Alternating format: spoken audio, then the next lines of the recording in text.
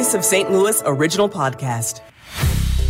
This is the St. Louis All Local podcast with the local stories from the KMOX newsroom for Monday, August 28th. I'm Debbie Monterey. And I'm Tom Ackerman. It's a fear parents of transgender children undergoing gender-affirming medical care have long had, a ban on the treatment. And that ban goes into effect today statewide. Promo, the state's LGBTQ plus public policy and advocacy organization, is so concerned trans Missourians will be negatively affected by this law, they have launched a story collection initiative on their website. Director of Communications Robert Fisher tells KMOX the state government, elected officials, and the courts have failed the transgender community. Because of the fact that this law is not being halted or temporarily restrained while the case is being heard. The fact is, gender-affirming care saves lives because it's medically necessary, and it allows transgender Missourians to be who they are and truly thrive within our state. Judge Stephen Omar, who denied a petition to temporarily block the ban, said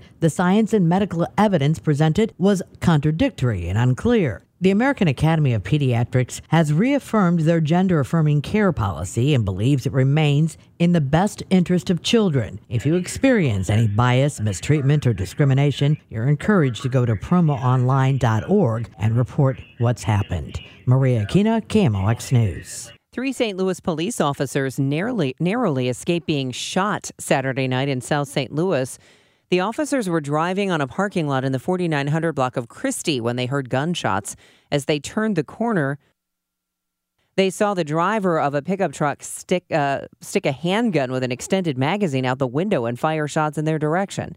They saw the muzzle flashes, heard the bullets whizzing past their marked police vehicle. Officers eventually stopped the suspect, identified only as a 20-year-old man, and were able to take him into custody without incident.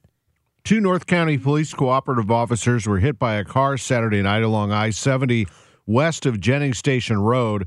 Corporal Courtney Hawkins Bird spoke with our news partner Fox 2 on Sunday. Thank God the officers are doing great. They suffered minor injuries, and they both were released from the hospital that night. The men were outside their squad car on the shoulder of the interstate checking on an abandoned vehicle. The Missouri Highway Patrol says a 64-year-old Florissant man was behind the wheel of the car that struck the officers. At this weekend's Festival of Nations, record crowds in Tower Grove Park and signs you may have seen saying "Made by Refugees in St. Louis." A new program allows you to help make the lives of refugees better. Welcome Corps is a partnership between the State Department and nonprofits like St. Louis's International Institute. Small groups of U.S. citizens and green card holders can sponsor refugees for the first 90 days in the United States. The Institute's Blake Hamilton says Welcome Corps enhances what his organization can do. It's not taking refugees off the table from the International Institute, but it's actually adding the capacity for St. Louis as a region to welcome more individuals. And we're excited to be able to play this sort of a new role in helping community members here welcome more refugees. The International Institute held its first application session for Welcome Corps last week.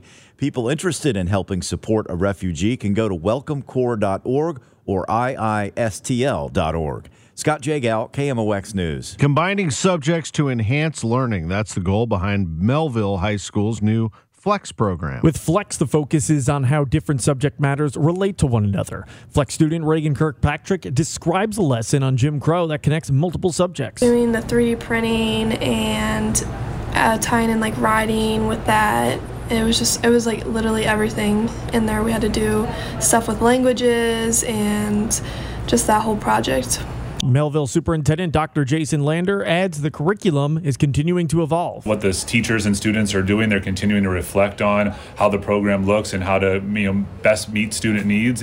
Flex is in its second year of being offered at Mehlville High School. Sean Malone, KMOX News. Legendary game show host Bob Barker died Saturday at the age of 99. He was born in Washington State but had deep Missouri roots. Barker went to high school in Springfield and later attended Drury College there on a basketball scholarship. He eloped with his high school sweetheart Dorothy Joe in St. Louis in 1945 after training as a fighter pilot. Barker told KOAL Radio in Utah in 2015 he grew up a Cardinals baseball fan and wanted to pitch for St. Louis. Former manager Whitey Herzog playfully discouraged that. I get $1 a year from the Cardinals. Whitey said that I'd have in my contract $1 a year so long as I did not pitch. He said that if he even heard of me warming up, the contract was void. Brad Choate, KMOX News. From the KMOX business desk, for more than 20 years, Boeing has relied on GKN Aerospace in Hazelwood to supply essential complex parts to make the F-15 and FA-18 fighter jets. But GKN's parent company, UK-based Melrose Industries, is closing the Hazelwood plant next year and has already laid off workers, claiming the plant consistently struggled for profitability.